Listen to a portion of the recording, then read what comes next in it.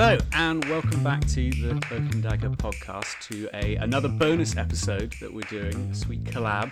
I am joined as ever by Will. Hi Will. Hey Pat, you alright?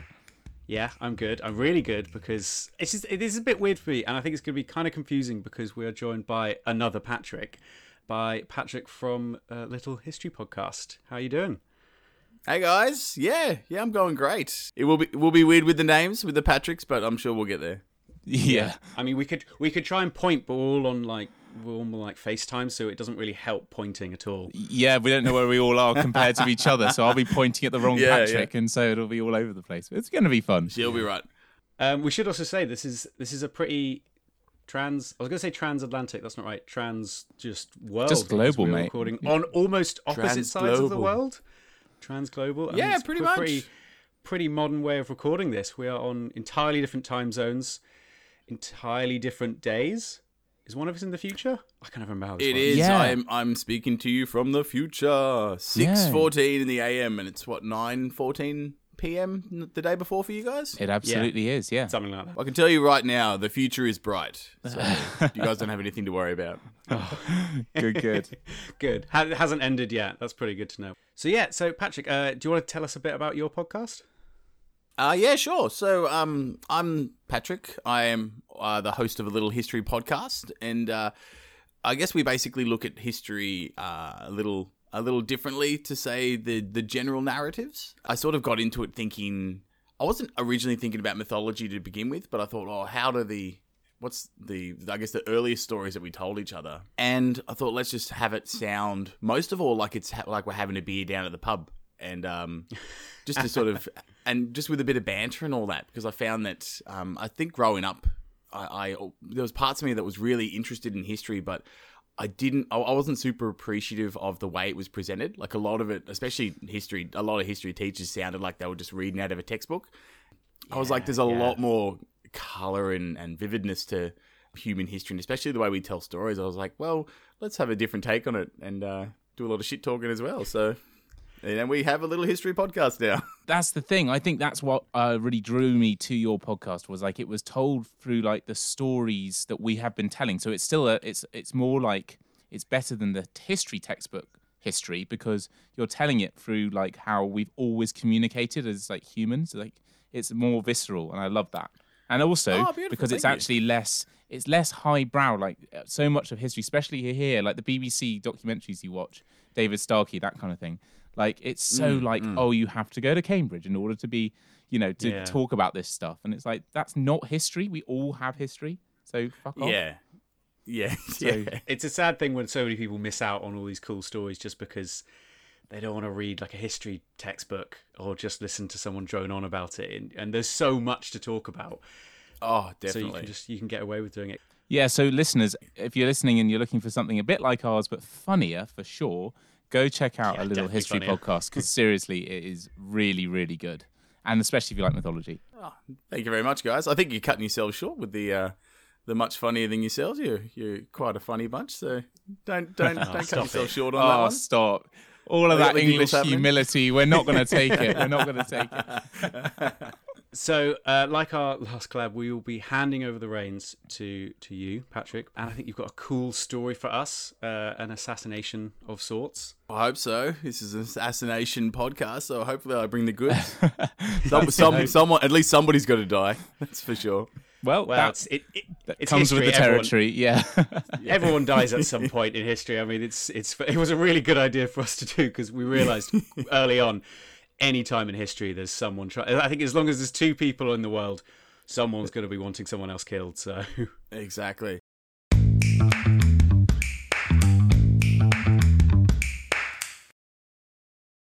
For today, I'm going to be doing an assassination of Philip II of Macedon. Oh, cool. Yeah, so we're going back to ancient Greece, and the year 336 BCE. And then the place in the town of Agi, so like modern Virginia in northern Greece. So not Virginia. It's a little bit more Greek than that. I was going to say Virginia, I think we'll call it. That's pretty cool, because that's kind of around. It will be, I guess, just a bit before. Yeah, because BC dates work backwards, but a bit before our Vishakanya episode. Yeah, it's really contemporary to that. Yeah, Oh, yeah. brilliant. Now, so I'll go on. So with the victim of this assassination, as I said, was a fellow by the name of Philip II. And if that rings a bell, that's because he's the father of one of history's most famous figures, being Alexander III, or Alexander the Great, as most of us refer to him, on account of the tremendous feats that guy and his army achieved. Nice. Should I have known? I probably should have known this, given that I researched assassinations right around Alexander the Great, and I didn't realise that his dad was assassinated. Oh, in spectacular fashion. But I think, especially, at least in Australia, and I'm sure it is probably the same way over there in the UK, is growing up, if you learn anything about this period, it was always Alexander the Great. That's what you heard. Oh, he conquered the Persian Empire and all that stuff. And I was like, wait a second. When I got into secondary and then my uni education and studies and all that, I was like, hang on, this Philip guy is amazing. Like he's a huge figure. Yeah, I've heard about this, like how he's like not as obviously well known, but he's kind of without him, Alexander the Great wouldn't have been able to leave Greece because it wasn't so stable, or Macedonia, sorry. You know, he wouldn't have made it across. From what I know, I don't know. Absolutely. Well, it was when episode that you guys did on Shaka Zulu and his assassination, in sort of the comparisons that you guys had made with both he and Genghis Khan, I'd definitely put Philip in that category because, like Genghis and Shaka, he basically transformed the Macedonian state into what it needed to be. He basically tuned it up and made it the juggernaut that it was when Alexander took it away. So he's like, "Thanks, Dad. Really? Thanks for getting me my army and my stable state and my money." Wow, so all of Alexander the Great's achievements are kind of off the back of his dad's achievements. It's all just standing on the shoulders of giants, really. It wasn't necessarily like a rich preppy kid who just like went on, got his trust fund and then went off and conquered an empire. That's all I'm going to imagine Alexander the Great is now. Like he was that kind of really annoying, you know, he's rolling around in his dad's, I guess, chariot would be at that time. Definitely something like that. I think it was the case of like you've got the great figures in history, and then you've got occasionally the sons or the daughters of that first great figure is also like great or better, and so the world's just like shit, we've got two in a row. We can't think of both of them at the same time. Come on. Yeah. Exactly. Who did more? Yeah. Oh, we'll talk about the young kid that got romanticized. Yeah, he's better. Yeah. Exactly. I mean, if you get the name The Great, you're gonna get remembered a bit more, aren't you? So. Exactly. Yeah. Yeah. Now it's a bit of a tale, so I'll sort of bring you through Philip's upbringing and kind of his career and what brought us to the point of Stabby Time, and it'll become very apparent to you guys and your listeners as well, hopefully, that it's very much just like a bit of a conspiracy, because you're like, there's a lot of people that wanted this guy dead, or at least would have profited from it. So yeah, okay, brilliant. So Philip was born in 382 BCE in Macedonia, and at that time Macedonia was not Macedon wasn't the juggernaut, or didn't possess the juggernaut army or even the infrastructure that it did at the time of his passing. So it says a lot about Philip. It was a rather small and troubled region. A lot of the Greek world tend to think of them as being barbarians and just like rough and just like, oh, we drink and fight and fuck, and that's all we do because we're Macedon. That's it. And due to they were pretty troubled as well because their borders, because they were constantly warring with their neighbors, and the problem as well with any nation or any state or any community was the instability of their leadership. They were either being assassinated, usurped by family members or other nobles, killed in battle, or killed on hunts, like just going on like hunting animals. So like, but you could say that about most ancient rulers, I guess. Like that's got to be one of the main ways to go down. Yeah. People back then were dying from like a broken ankle, so you know you can't expect that much long-term governance, really. I mean, people if they got past like 40, it's probably pretty impressive. Talk about having to grab life by the bollocks, you know. Yeah. If you get down to a lion, you're feeling pretty good there, but a lot better than the bloke who sprained his ankle and just got and some weird. Well, you tell people.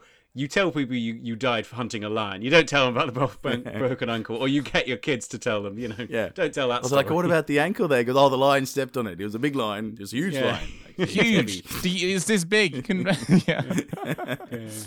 Like, you guys wouldn't believe how big this lion was. He goes, no, we don't believe it, actually. Now, Philip's father, King Amnetus, he had his hands a little bit full, obviously being a troubled region, but he got forced out of power 2 times already and almost got, like, ousted a third. So he had a bit of trouble holding his own throne. And, he did also have trouble with the Trebyllian and Thracian peoples who were also like, hey, we want to fight with you and take your stuff. But apart from that, Amnetus's biggest headache was the group of people on the neighbouring western borders of Macedon, the Illyrians. A massive headache being that the Illyrians actually invaded Macedon and drove him out of his home for a while. So, oh right, yeah, wow. he's got it rough. But he's also got a son-in-law by the name of Ptolemy, who's also been plotting against him, along with Amnetus's wife, Euryclide, who apparently, according to the histories, had a crack at assassinating Amnetus, but was foiled.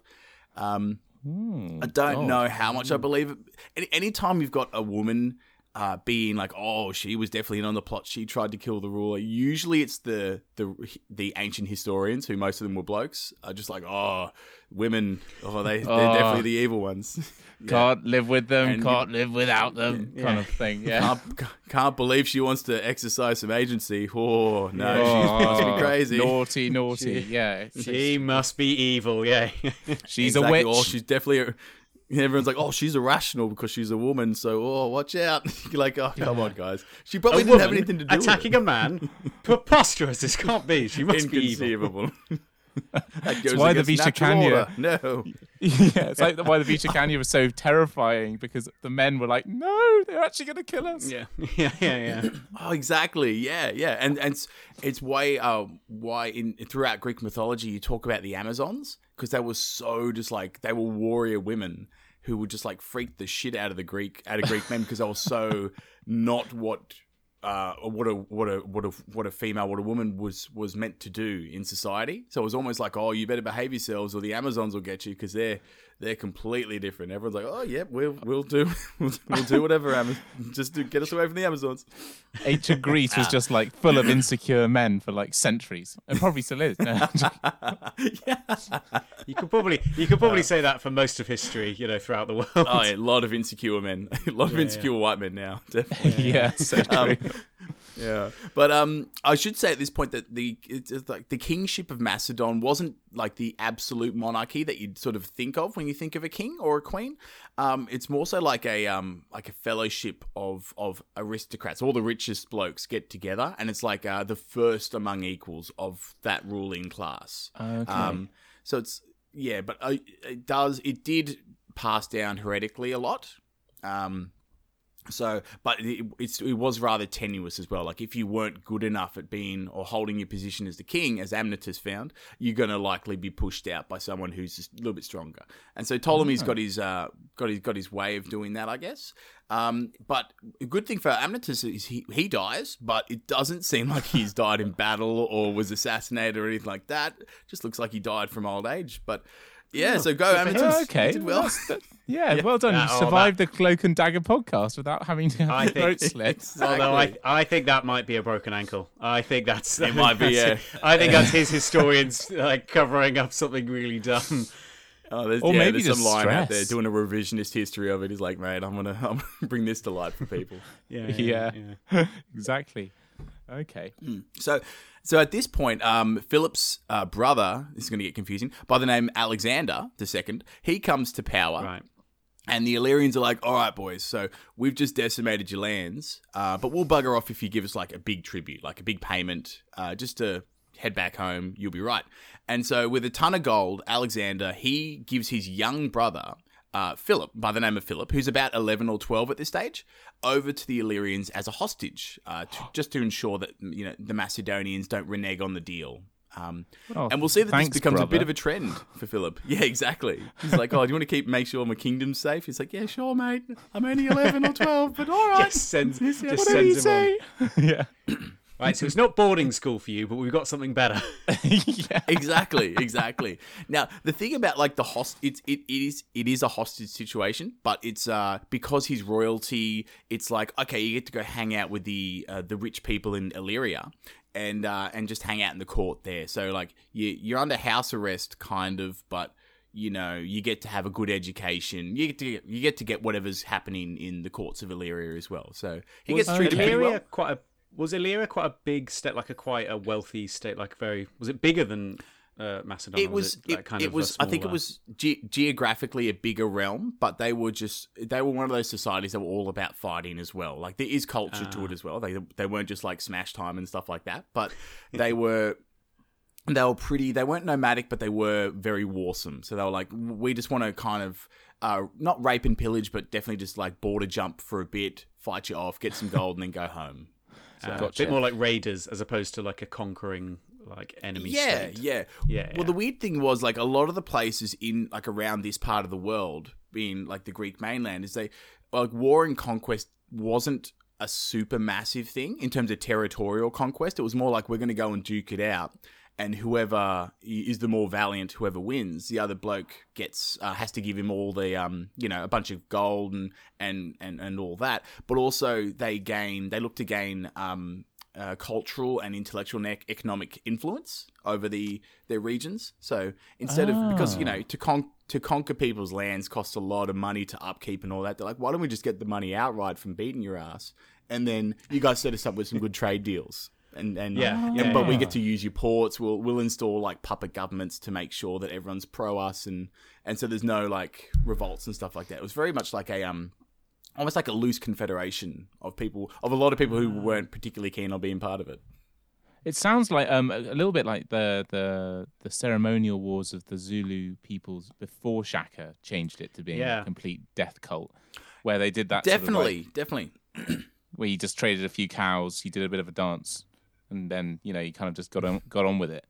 It's just interesting that I didn't know that was going on up there. That's really cool.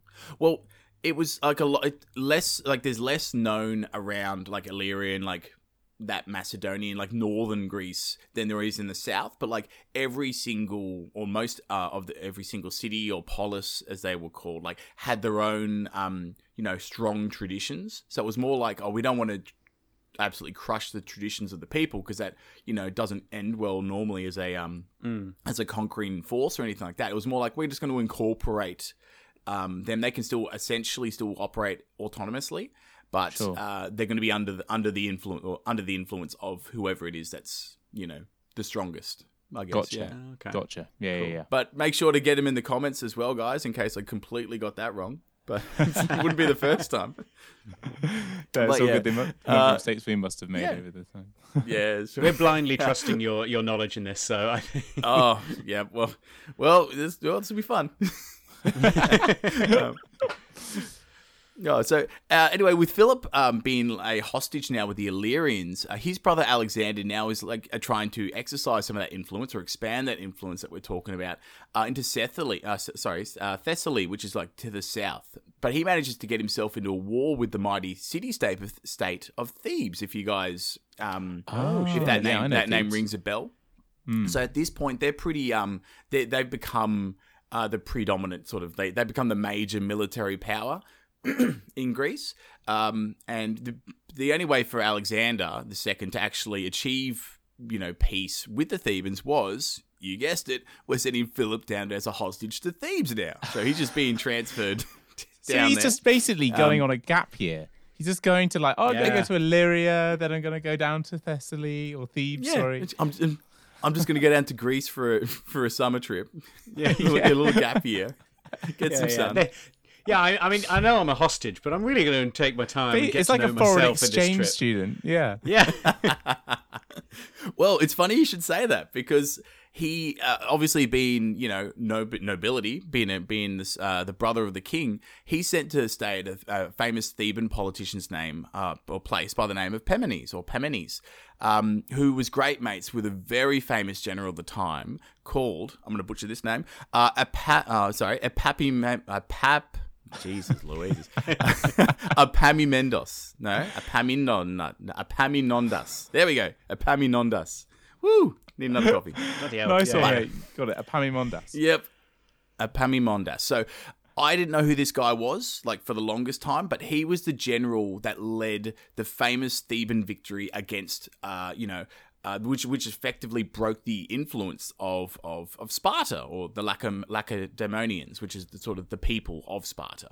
So there was a famous battle called the Battle of Leuctra, which I'm sure is like a footnote in a lot of the listeners' memories from school. They go, oh, Leuctra, that's the battle where Sparta got defeated and pretty much never came back as being, the beefy guys that we thought of. Oh, shit. So, yeah. Spartan's last stand sort of thing, yeah. Yeah. Epaminondas, god damn it. He was the general that basically got that victory going. So that made Thebes be the dominant military land power of Greece. And they were like, yeah, we're pretty boss now. So Philip, younger Philip, he's in his like early teens, more mid-teens. He's hanging out with this famous general and, all the movers and shakers in Thebes.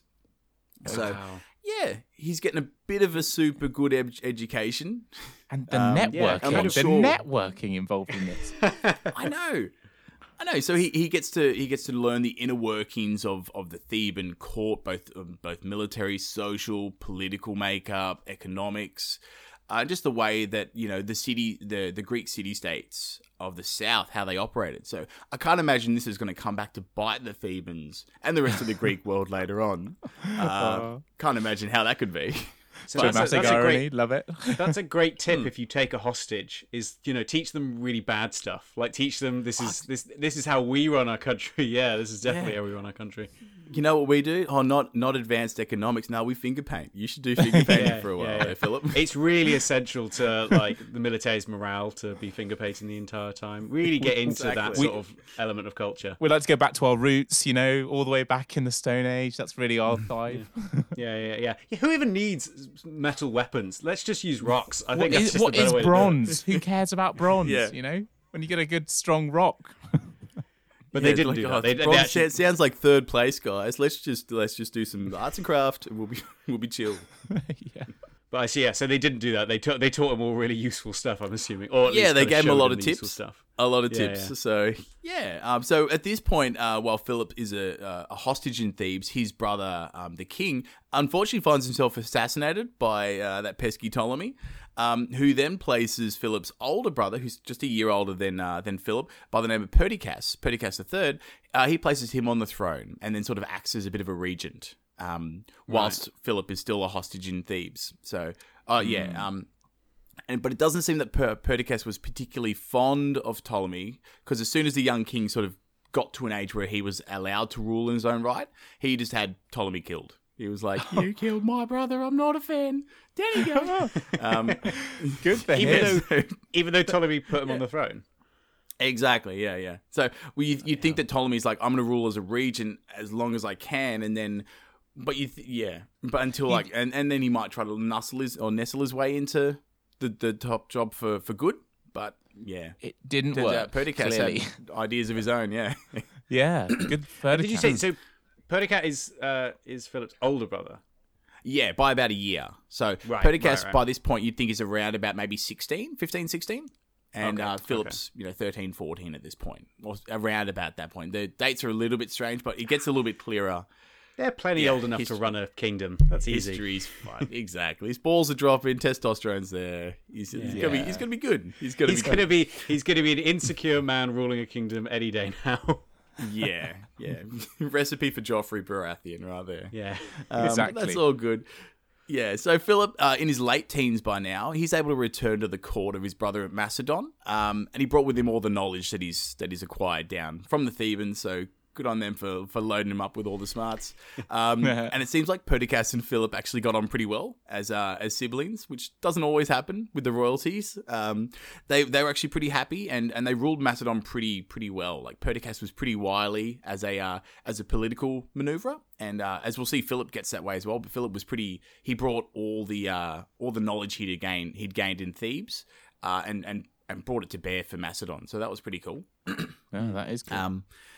And with that, Perdiccas was able to expand his influence again and gain control over a very important and reoccurring city called Amphipolis, which was a major city. It connected the roads from Macedon to Thrace, and also the river Stymon, but also had access to rich forests for timber, for shipbuilding and stuff like that. And probably most importantly, there was like gold and silver mines there. So like a lot of money to be gained if you held influence over Amphipolis.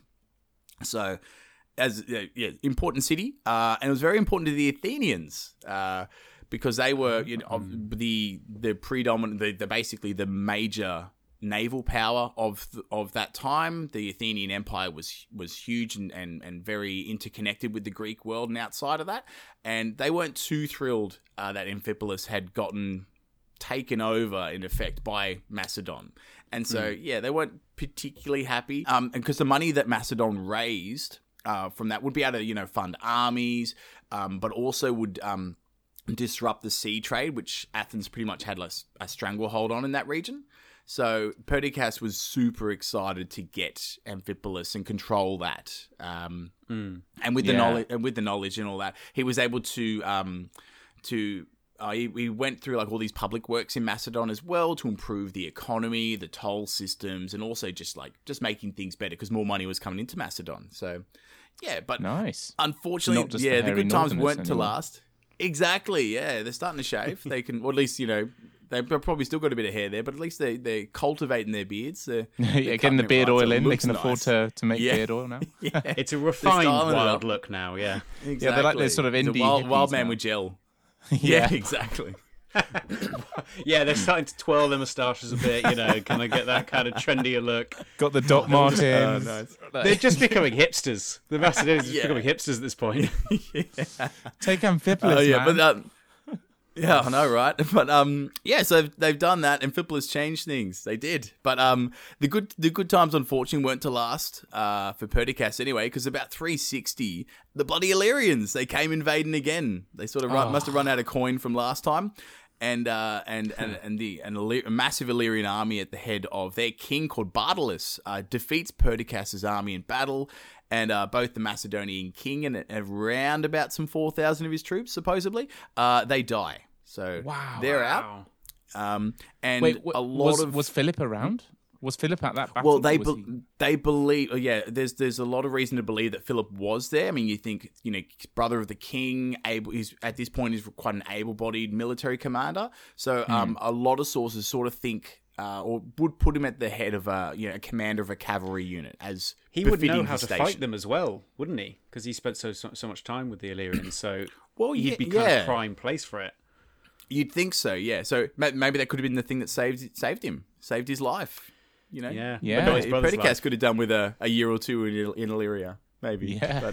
But, yeah. But anyway, it looks like he's escaped the battle. But it's got to do something, seeing your brother die in battle and in a losing battle as well. That's got to mess you up a little bit. But it's. Yeah, and I realise that I am glossing over a lot of this Philip's upbringing because for the sake of time. But there's a lot of stuff to that people can research and look at because it's a really fascinating period of time.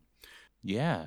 Yeah. So anyway, with the unfortunate Perdiccas dead, that leaves his very young son by the name of Amnitus as well, just to make it confusing. He's the next one in line. So the son of the dead king's in line, but Philip, as the older brother as the next brother in line, he sort of steps into the role as regent and starts negotiating, peace payments and tributes to give to the King Bartolus from Illyria as a way to all right, guys, you messed us up that time, but here's a bit of bling, and we'll catch you in a little while. But you better believe I'm going to remember this. And you killed my brother. You're in trouble. Yeah, that is exactly.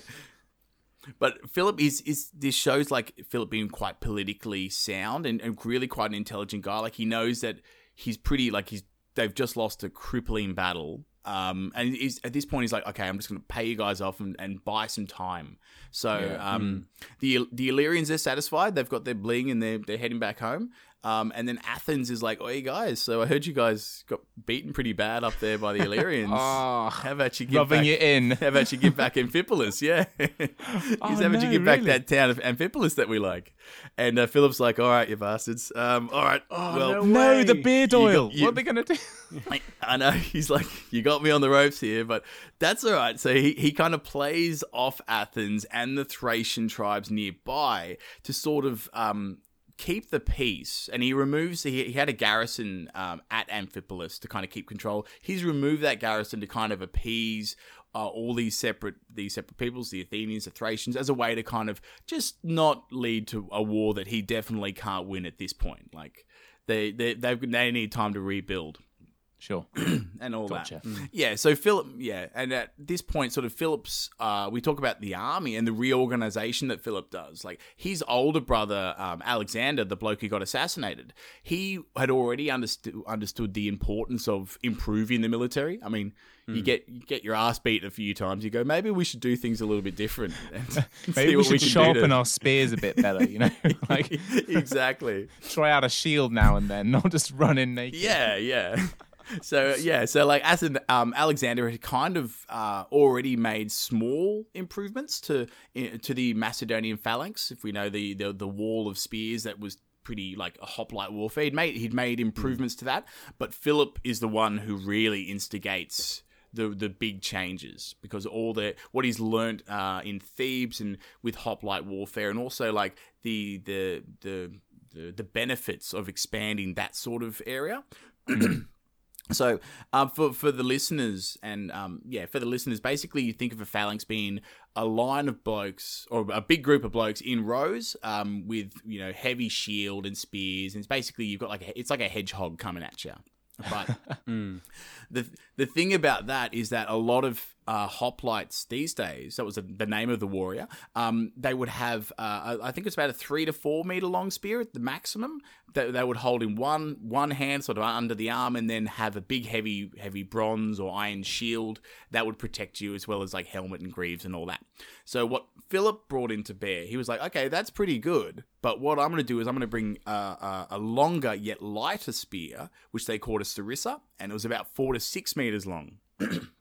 So you got a bigger reach. Yeah, bigger reach with that one, and that had like a massive armor-piercing, spearhead at the end of it that they use supposedly for hunting boar. So, yeah, it was going to get through a lot of things. You know how we were talking about insecure men and how he just made his spear longer? You think he was compensating? Absolutely. Yeah, absolutely. I mean, if it works as a military strategy as well, then it's double win. But like, yeah, that's just reaffirming. It's just reaffirming it, isn't it? He's just like, all right, guys, I've got. I can imagine some guy going, "Oh, I've got this great new idea for a new shield. Throw it out. We want longer spears. That's what we need. Just longer. It's all about the length." Yeah. They painted on their shields as well, like Macedonia, bigger, longer.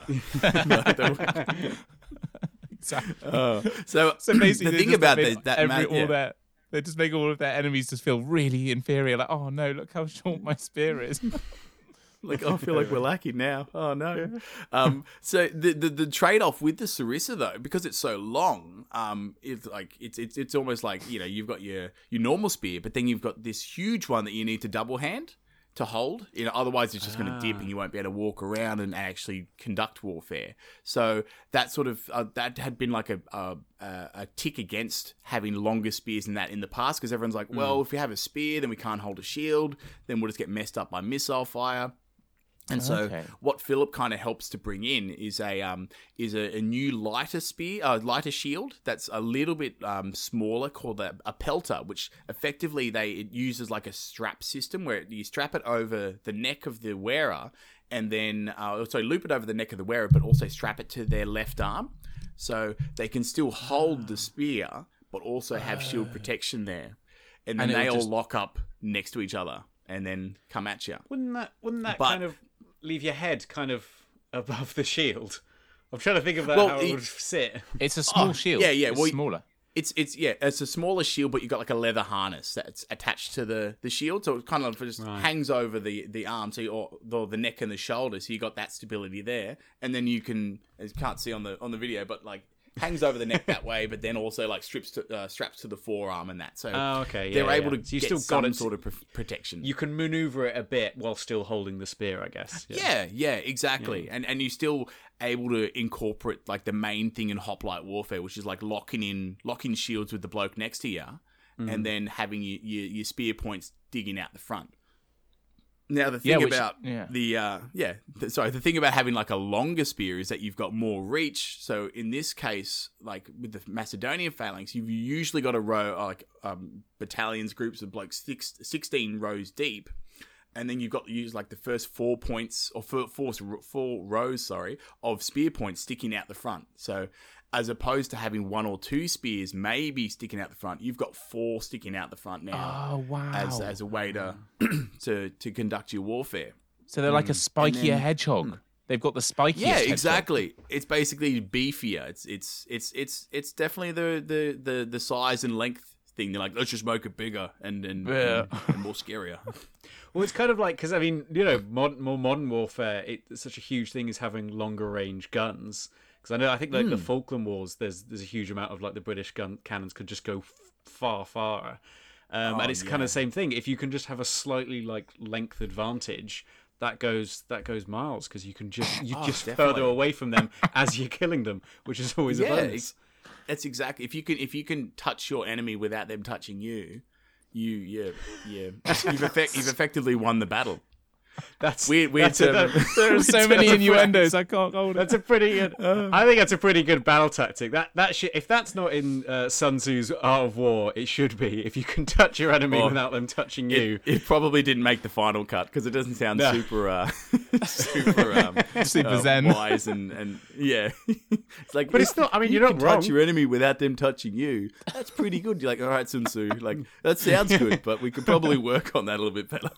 You know what? It's also reminded me because we did on our episode where we did the ninja. They did this thing where they put their scabbard at the end of their sword, like hanging off the end, so that they have this extra reach, which they can then use as a probing stick, which is just noticing people quicker. It's kind of the same thing. It's just like the quicker you can interact with your enemy, you're probably going to get the jump on them.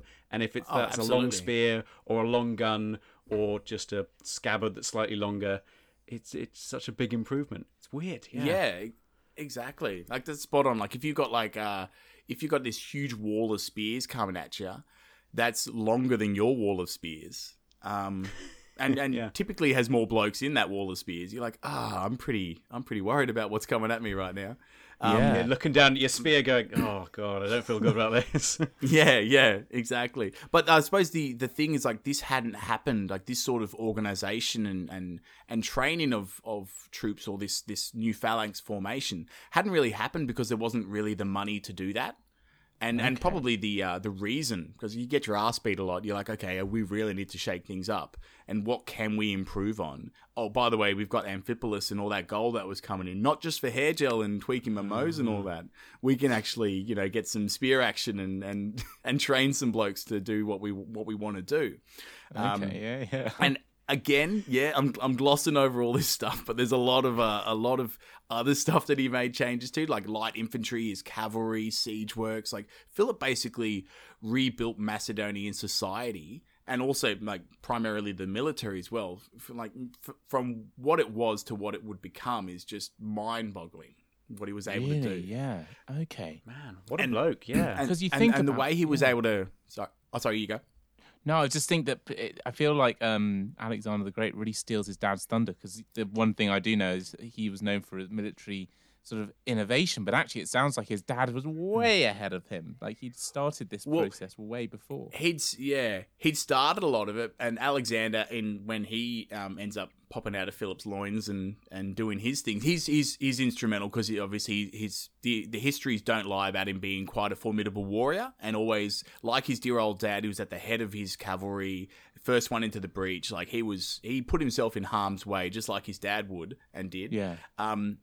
But he grew up with a lot of these innovations happening, and he would have made tweaks to it himself, and he'd come off with some great education as well. So he was able to use it. So think like Philip's built up and reworked and refurbished this old like classic 1960s car, and Alexander's just taken it out to the raceway and just like won gold. Like he's killing it. Oh god, Gotcha. he's just such a preppy little shit, isn't he? He's just taking credit for his dad's. His dad's put in the work, because his dad started with I suppose his brothers also were it was a kind of slow process, but still, if you start, Yeah. There's a lot of privilege. There's a lot of privilege around kings. You can't get away from it. He went on a posh gap year to Illyria and then to Thebes. Yeah, he's got it made as well. But still, no, credit where credit's due. Philip sounds like he's really doing his stuff. Exactly, and it's funny you mentioned the preppy kid things again, because like what he did to I'm sure you guys know, with any sort of history on Alexander the Great, there's always like the chat about the companion cavalry being like, you know, the big heavy shock cavalry, and anyone who's played like the Total War games on PC, they know that cavalry is just like devastating. But NB, I haven't actually read any Alexander the Great stuff. I've just played so much Total War that I know that from then. Oh, don't worry about reading it then. Pretty much, if you play the Alexander campaign on Total War, that's all you need. No more research required. Yeah. But with the companion cavalry, like what Philip did and the reforms he did, sort of, they were military but also socially and politically, because he took, I guess he's taken his time from when he was a hostage in Illyria and then Thebes, and he's gone, you know what I should do?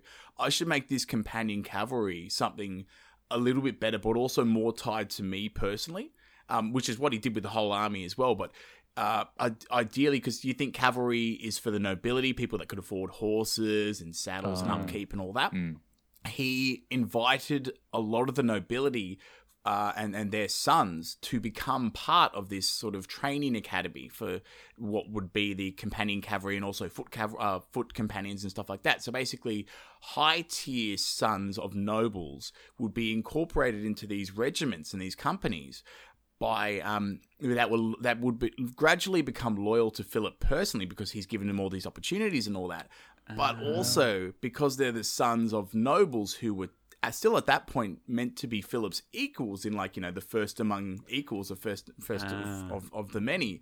He's effectively making these sons hostages to him, keeping the nobles sort of on the back foot in terms of being like, well, I can't really move against Philip now because he's got my kid, and my kid's a pretty big fan of him because he lets him do horsey stuff in awesome medals, so clever, awesome armor and all that. Yeah. So that is such. He's a good really idea. savvy about that. Yeah. So he's turned it into a real positive for both parties, except for maybe the parents who are like, oh, I feel like I've been undercut a fair bit as in terms of my own power. We miss little Kevin. Like, wouldn't he be better at home? But they might have not realised it was happening. Like, they go, oh, great opportunity to go learn to be a soldier for the king, for you're going to learn from the best. And then they realise too late, fuck, he's now a much bigger fan of him than he is of us, and doesn't give a shit about our plans. Exactly, and that's essentially kind of what happens. Like, Philip becomes his own, like, the sole monarch of Macedon, and the way in which he's improved his military and his society has alienated and also diminished the power of the nobles around him.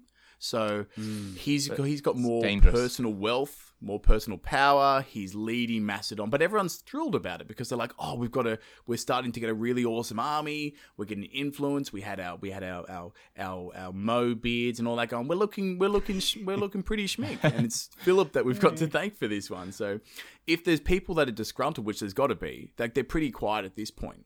Okay, so he's doing it right, and he is, he's solidifying his own power and doing it in a way that isn't openly aggravating anyone that we know of anyway. So he's keeping himself safe, but also growing Macedon and growing his own position. So that's cool for him. Yeah.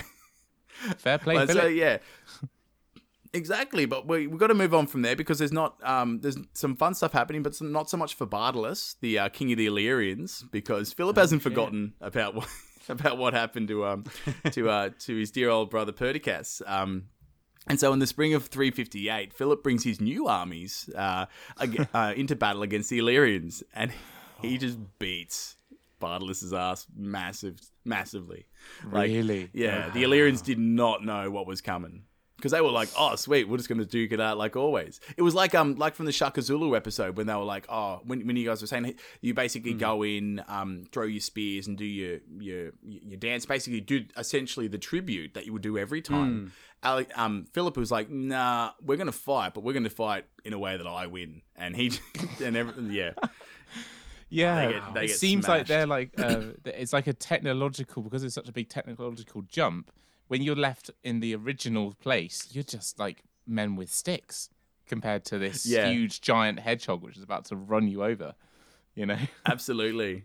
They're like, Bardalus is like, oh, I thought we were doing this still, and Philip's like, nah, we're doing this now, guys. Yeah. Like, I guess I'm fucked. Yeah. It's pretty bad. I But mean, it you looks feel like bad for Bardalus If- escapes If it. they've beaten them over and over again, he's just like, oh, it's going to be like every other. It's going to be like literally every other brother I've killed or beaten Exactly. and got money from. It's like the top 8 sides going against the bottom 8. Like, what's that? An easy W this weekend? Don't worry about it, boys. And then Yeah. And they come someone's with had a just new like, coach come in, new star player, new star recruit player who's like, you know what? Actually, we're going to turn the tables on you. yeah, good for them. Nice, getting some sweet revenge. Yeah, exactly. And so Bardalus, it looks like he's escaped the battle though. So good for him. But looks like the supremacy of the Illyrians is kind of shattered in the region. Like there's still going to be a bit of a thorn in the Macedonian side, but nowhere near as big of a threat as they had been. Like they were essentially they were kind of like the boogeymen for Macedon. And they kind of just got like knocked down a few pegs to the point where they'd be like, oh yeah, you guys are annoying. You guys are a raiding tribe that we're going to have to deal with later on. But nowhere near as massive as before. Okay. But yeah, and so at this point we can say Philip's around about 24 years of age, so he's definitely a man grown. And yeah, at this point he's been regent for a couple of years, so he's feeling pretty good about his power. And where he is at this point. Now, at some point as well, like the young Amyntas, he's in the son of Perdiccas. He gets to an age where he's like powerful enough to rule, old enough to rule. But it seems that, and this could be a little bit of, propaganda. It seems like society in Macedon was like, no, Philip's pretty cool. He should probably keep being king.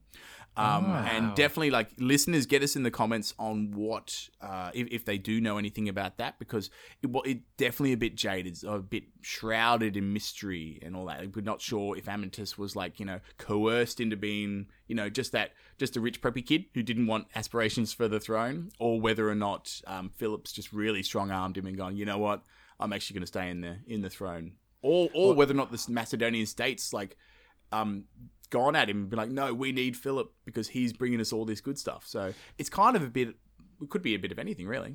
That's the thing. It's a bit like I'm pretty sure. Tell me if I'm wrong, listener, or Patrick, as in Patrick Courtney. But I'm pretty sure King Alfred was in the same position where his older brother was king. He had a son, but then he died, and then Alfred comes in and is just so good that the son just kind of goes away.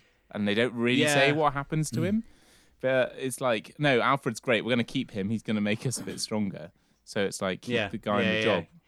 Yeah, it's a similar thing where they just like because it's a weird thing where there's such a common thing in history where the uncle of the young king to be, or the young king who can't quite rule by themselves, the uncle comes in and steals their throne. But in this case, and in exactly. in this case, it's looking at you, more, Richard. He doesn't. He doesn't steal the throne. He just like earns it. Like he's just really good at his job, and like people are just like, yeah, we should keep this guy. Especially as now all the nobles are like, well, we better like him because otherwise all our sons are all huge fans of the guy. Or he's just got really good like- write-ups. Got to remember that. If you have good bards around you, you're the one who's going to look good in history. Yeah. Oh, definitely. Yeah. And so with the defeat of the Illyrians, Philip gains control of another mining facility, which helps him out with his purse, but also with that great victory under his belt. People are starting to kind of take him a little bit more seriously than they did.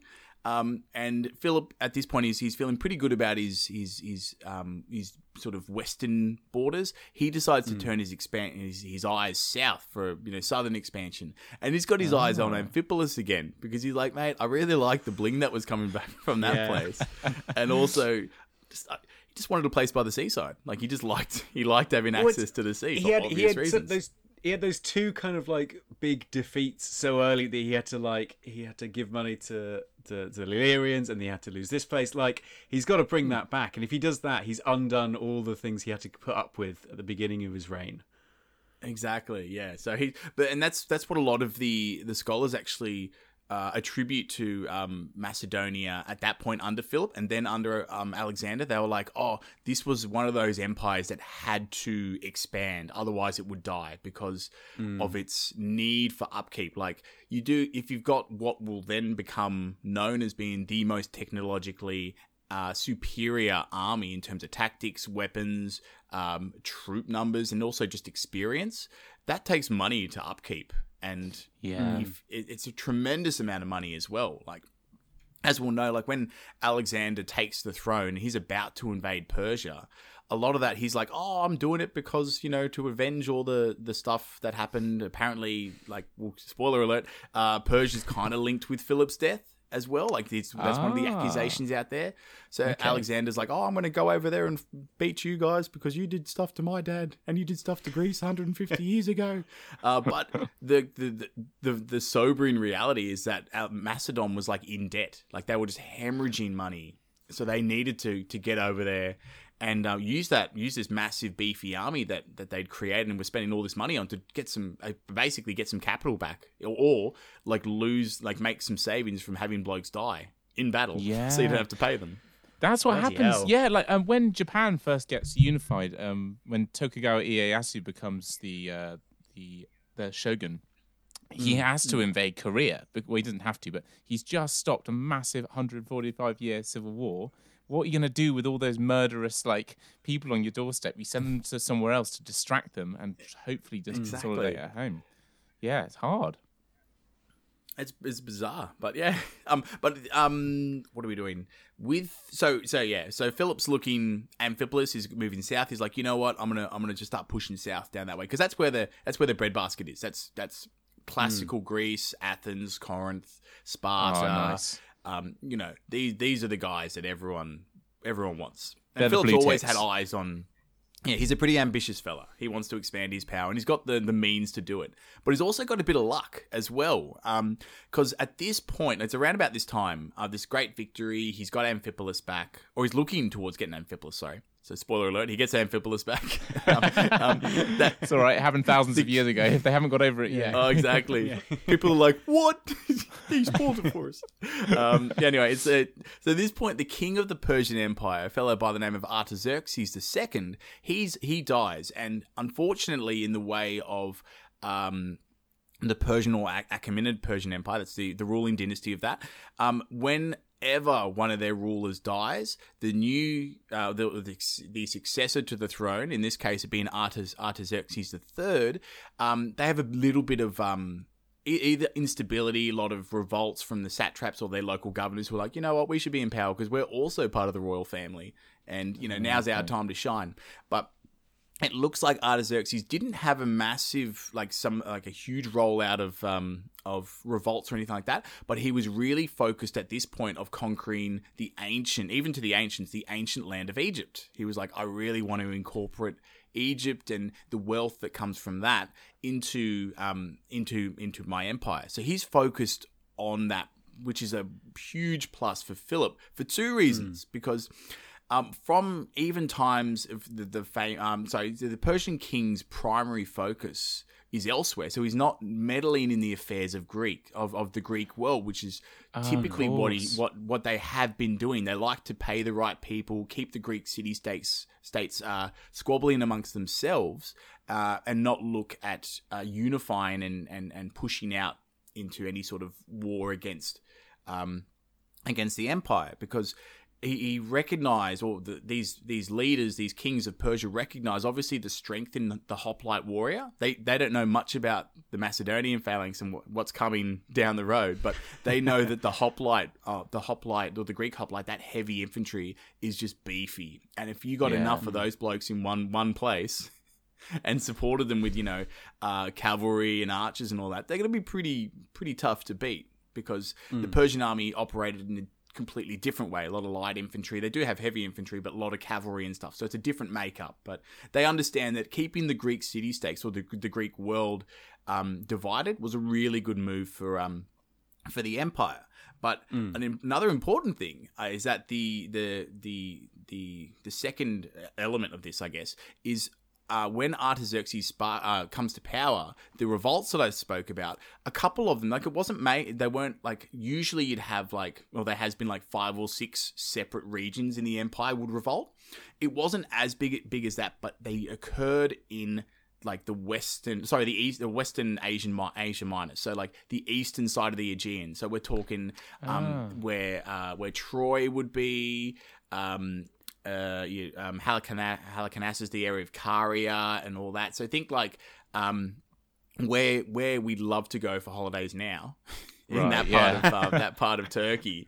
You've all those places. Their governors there, or a few of their governors, are rising in revolt. So they're like, we don't like Artaxerxes, so we're gonna champion ourselves, but also being on the eastern side of the Greek world, there's a lot of Greek cities there. And so they're like, oh, we're going to break the Persian yoke and get that freedom that they're all talking about in Athens and the Greek mainland. We're going to do that. And Athens, being the champions of freedom, they're like, we're going to definitely help you guys out. And so they get started on this war that's going to be called the Social War, or the War of the Allies. So I've heard of that. The important thing, I guess, taken away from this is you got the Persian king distracted in Egypt, and then, would be his own revolts. But then you've also got the Athenians, who have been giving Macedon a bit of strife, or a bit of a headache anyway. They're focused on heading across the Aegean and helping out with that little war as well. And so Philip's like, this is perfect. This is working out for me nicely.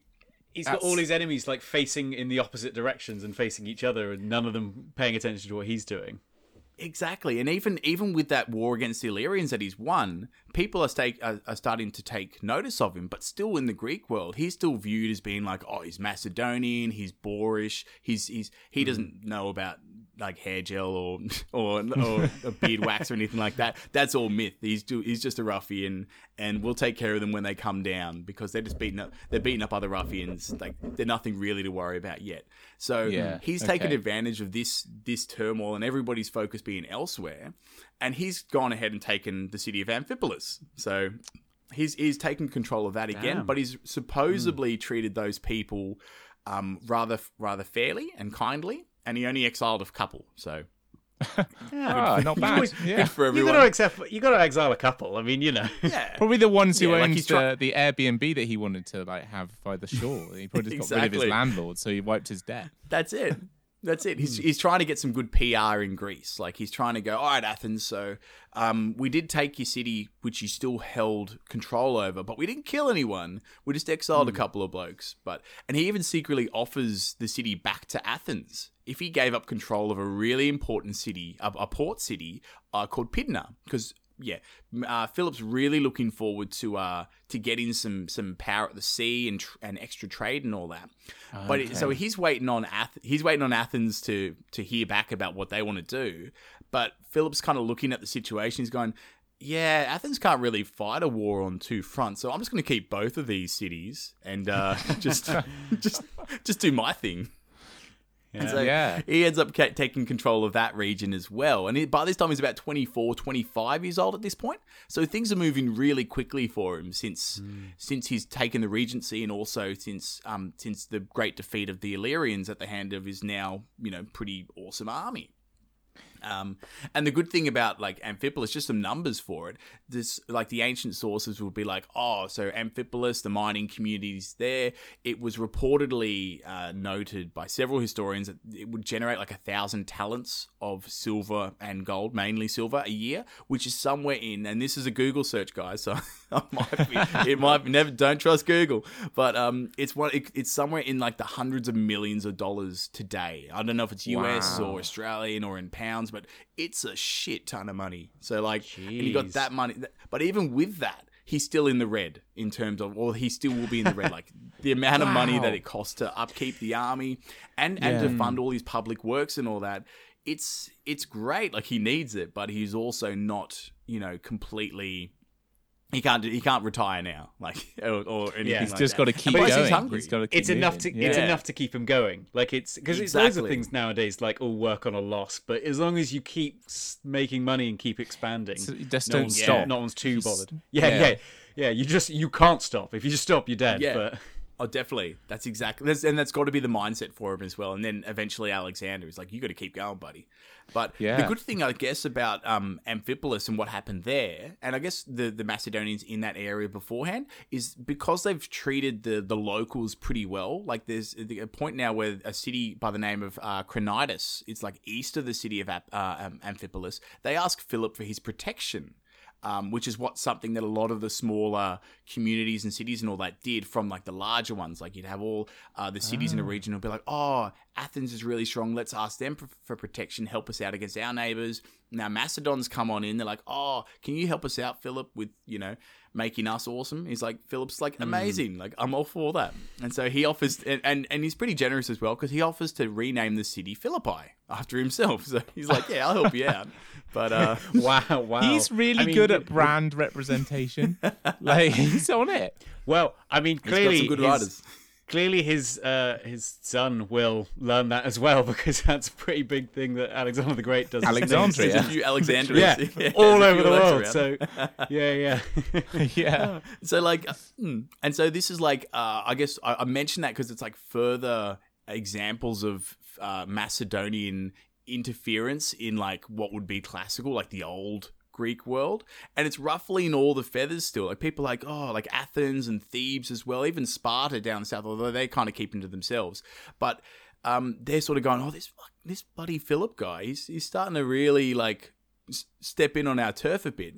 But at the same time, he just keeps doing it because no one's really stopping him. It's almost like a thing of appeasement of him, but at the same time they're like, we can't really do anything to stop him because we're all fighting a social war.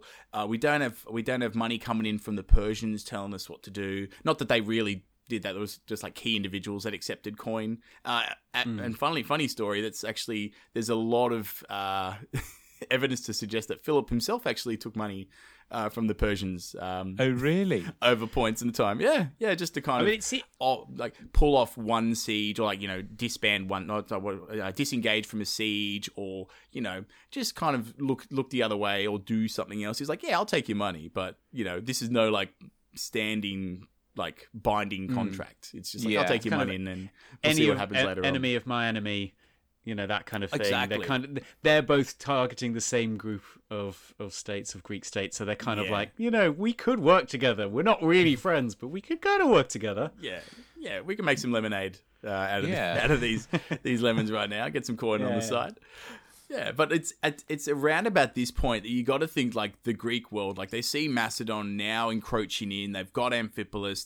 They're getting some good bling happening. They're like, holy shit, guys! Like this Macedon now is like, that's a force to be reckoned with. Like they're now united under a strong ruler who's switched things up at home. He's pretty switched on as well. Like he's a pretty savvy, smart guy. They're winning battles and they're well financed now. Like we need to take Philip seriously. Like holy shit, and yeah, and so this is like the point now where I guess in history, like this is the point where Philip's kingship is iconically different from traditional Macedonian kings. Like he is the man. All roads lead to Philip. He's got his finger in every pie. Everyone cometh render onto Philip. Like that's wow. what's happening. Yeah. And coupled with his immense wealth that he's now gotten personally, he's like he's head and shoulders above. And now Macedon's a full blown monarchy. And the Greek world typically they're not thrilled with kings. They they're all about freedom and stuff like that. And the Spartans still had a king, but there was like an elected college where the king came from, so it was more ceremonious than anything else, than autocratic. So Philip's the full autocrat. This is his sure. Macedon. That's definitely no like yeah, it's like the Sorry, opposite of Athens, where the birth of democracy. It's not hardly like they're going to want a big old autocrat coming down from the north. Exactly. But like any other king, like now's the time where Philip gets his political marriages on, because nothing like a good little political marriage to get you feeling good and to secure your kingdom more than anything. So how old is he at this point? Is he still like sort of 25, 26? He's still in his mid 20s. I'd say 25, maybe 26 at this point, but I'd say more to the 25. So he's ready to procreate. He's good for it. And he marries the daughter of the king of Epirus, is in that western kingdom of Macedon, and a name who a lot of people may recall, Olympias, old Angelina Jolie, mother of Alexander III. Gotcha. She's now gotten into the marital bed and brought Epirus into the friendly fold. So everyone's feeling pretty good from Epirus about what's going on there, because they got their own king. Philip's a king, joined by marriage. Everyone's Gucci. They can talk. But he's also got a couple of other marriages that happen around about the same time, of a lady by the name of Phila of Elymoitus, and then Ordata of Illyria. So the important one is definitely the Illyrian marriage, because they'd been fighting for a while. This is a way that Philip can kind of chill out the Illyrians a lot more.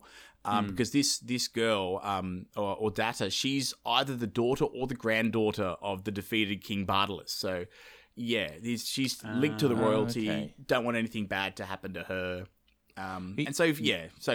He's kind of linked. He's kind of secured his borders on his western front anyway.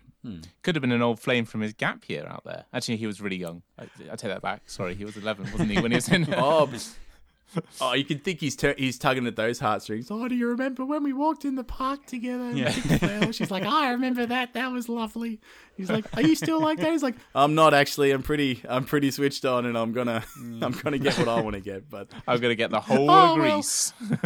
Let's remember the good old times. Have you seen how long my spear is nowadays? It's improved. Look at this big spiky hedgehog I've got behind me. Yeah. Imagine the wives all get together. Oh, he keeps talking about his spears again. Yeah. Shit. We get it. Sizes and everything, bud. He's starting to sound like a kind of bro. Hey, dude. Hey, babe, check out my spear. Yeah. What's up, babe? Yeah, check it. 4 to 6 meters, huh? Yeah. Ever had that? What's he rocking? Talk to your dad or your granddad, 3 to 4? whoever he is. Nothing. Like, he'll tell you all about it. Oh, God. So not long after this time, obviously the marriages have worked, because Olympias gives birth to a son, being Alexander III, being the later Alexander the Great. So he's born, he's on the scene. Alexander the Thunder Stealer. The Thunder Stealer, exactly. He's probably come out looking at Philip going, oh, I'm coming for you, buddy. Yeah, exactly. Whose history got best? And also the wife Phila or Philina. It's depending on certain sources. So the second wife, she's given birth to a son also called Aridaeus, which would be known to history later on as Philip Aridaeus.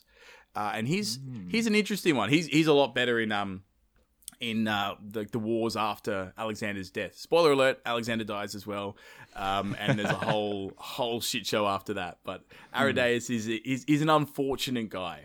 But I'm going to skip over the next few years just for the sake of time. We don't really care what the kids were doing when they were kids. But Philip's pretty much campaigning around the northern portions of his realm. Basically, just you'd sort of think he's just earning some experience for his army, for his commanders, getting some more prestige, securing his borders, and just building it all. And he actually manages to reorganize the region of Thessaly and pushes his expansion of influence to the shores of the Black Sea. So he's got a massive geographical area which he holds now. And, the Greek world is understandably now shitting themselves because he's repeatedly had looks at the Greek world. He's been focusing on that, but they're still thinking he's a barbarian. He's got a big army, but Athenian steel will take. Oh, not steel. Athenian iron will take care of that. Don't you worry about that. Gotcha. But, yeah. Yeah. So he even has a crack at besieging what will be the massive city of Byzantium. Not as big as you think now, but it's still pretty important because that's like the launching pad. That's where Europe meets Asia. And at this point, Artaxerxes III, the now Persian king, he's like, oh, dude, I've got to turn away from Egypt for a tick because this guy is on my doorstep. And if he takes this city, they can choose to do like this. This is a big, like they control the straits, control trade. They can launch an attack whenever they want. I've got to sort this out. So he, what would you say? He kind of sends money and all that to the right people, which help get the Athenians working because they're a little bit worried as well because that straits doesn't just work for the Persians. That's where a lot of Athenian food and supplies come from. And so Philip ends up capturing like 240 odd grain ships. So Athens are like, okay, we need to declare war on this guy real soon. All these people who've been leaving him alone for ages are like, oh shit, he's actually a really big deal. We should really do something about this. It's like everyone's like, where's my bread?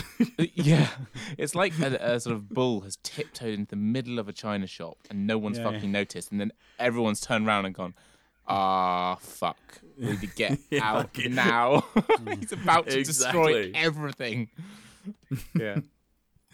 And so at this point, Athens declares war on Philip. The position where he's in, Philip's like, all right, I need to break off this siege from Byzantium and kind of just get myself in a position where I can launch south because he wants a war with Athens now. He's kind of been looking for an excuse, but he doesn't want to be the one to declare it himself. He's like, oh, I'm just reacting because Athens was being unreasonable and they're attacking me. But Philip wasn't quite. He wasn't quite in a hurry to get at them though, because he spends like nearly 2 years, just sort of in Macedon organizing himself, because he's sitting back going, I've got the greatest army in the world, supposedly, and these guys are just like, whatever. I'm happy to do what I need to do. I've still got enough money coming in that I'm still running at a loss, but I'm not bankrupting my kingdom yet. And the main reason he wants one decisive victory over the free Greek world. He wants to bring all his enemies together and then just crush them. So there's nice. It's an easy win. So because nice and clean. Now he's like, oh, I want to take on the Persians. I want to do that. I'll just pacify Greece, so that way when I launch into Persia, I don't have Athenian spears in my back when I jump over and all that stuff. God, he's really ambitious, isn't he? Yeah. You think back to like how all of his brothers and uncles have been fighting just the Illyrians. This guy wants to take all of the Hellenistic states and get over to Persia as well. I mean, it takes real vision, I think. Oh, definitely. And just drive as well. Like, he's got a lot of luck with, a lot of people's and diversions that have happened at the time, but he's a pretty capable guy to be able to drive himself and his people to do that. So, he's lucky, but is also capable and driven. So that's cool. But during the build up, like, there's obviously people aren't too thrilled with Philip down in Greece, and in Athens in particular. There's a popular politician named Demosthenes who he's one of those guys that, like, the champions of freedom. He's basically just talking shit about Philip and about kingship and tyranny and all that stuff. And he's very anti-Philip, and he creates an anti-Macedon league. Everyone's like, oh, we shouldn't like Philip. And people are like, yeah, we shouldn't like Philip. That's fine. And that helps to, like, push Athens towards declaring war. So it's very anti-Macedonian feeling, and Demosthenes is at the head of this. He hates the idea of Philip and tyranny and all that. But this is all working, as I said, into Philip's favor, because he's gathering all his enemies together, and they want to fight. And he's like, mate, I want to get this victory quick because I got bigger fish to fry across the Aegean. Like, I got to bounce, That's clever. And so he comes down into And so he comes down into Greece, and in the year 338. So what would that put him at? Oh shit, he's Alexander is at. There's a battle at the city of Chaeronea, which is like west of Thebes, and that's like another famous battle that might jog some memories or reverberate for people, whatever, reverberate for people. I don't know words. It's It's all word. good. Yeah. Where Alexander's about 18 years old, his son. So he's a man Okay. grown. Oh, So shit. we're Right, okay. years. That's the years that I skipped over there. So Philip's probably he's in his 30s by this point, obviously. And he's come down into Greece and he's forced this battle. And, he's pretty confident with the ability of his army, his commanders, that he reportedly only brings half of his strength. Like half of his army he brings to this battle that decides the freedom of Greece. He's That's like, you know insane. what? He's so not bothered by Greece anymore. He's like, oh, What a we'll just dick. pacify them quickly. Yeah, it's such a dick move. He's just like, yeah, just send half of He's them. like, all he's The saying rest is, of them. look at those spear lengths. That's all it's about. Yeah, Look at how big they are, lads. What are you going to do about that, eh? I can touch you first. Everyone's like, Philip. Oh, shit. So, not surprisingly, it's a colossal defeat for the allied Greek armies. And Philip achieves the victory that he wants. Alexander gets the awesome political spin as well. He's the first one leading his companion cavalry into the charge that breaks the Theban line. So everyone's like, holy shit, Philip smashed us with half his army. His son's also pretty badass because he's the first one through the breach, effectively. Like, he's these guys are pretty badass. And Philip's like, mate, I'm now the unquestioned master of Greece. And with that, he finally turns his one eye because he's lost an eye. At this point, because he's in the thick of it. Yeah, he copped an arrow at a siege. I think it was either at Byzantium or a siege of another city nearby, and yeah, so he's lost an eye. Apparently, apparently it's written somewhere in an epitome that like the guy who shot the arrows, like we'll call him Jeff. It's like Jeff. He writes on the arrow. Jeff fires this arrow for Philip. And hits him in the eye. And Philip supposedly, he supposedly writes on an arrow to fire back at the city, and he's like, "Hey, Philip's not happy. If when this city falls, Philip's going to find Jeff and crucify him." So, yeah.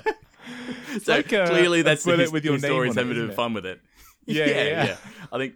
How long are these arrows? He's writing quite a bit. I know, right? Shit. It's the birth of It's- social you- media. This is Facebook. It's like early. Yeah, I think Jeff's just trolling him from the battlements. He's like, "Yeah, mate, how's your eye going?" It's like, Yeah. it's like, "Oh, fucking get you, mate."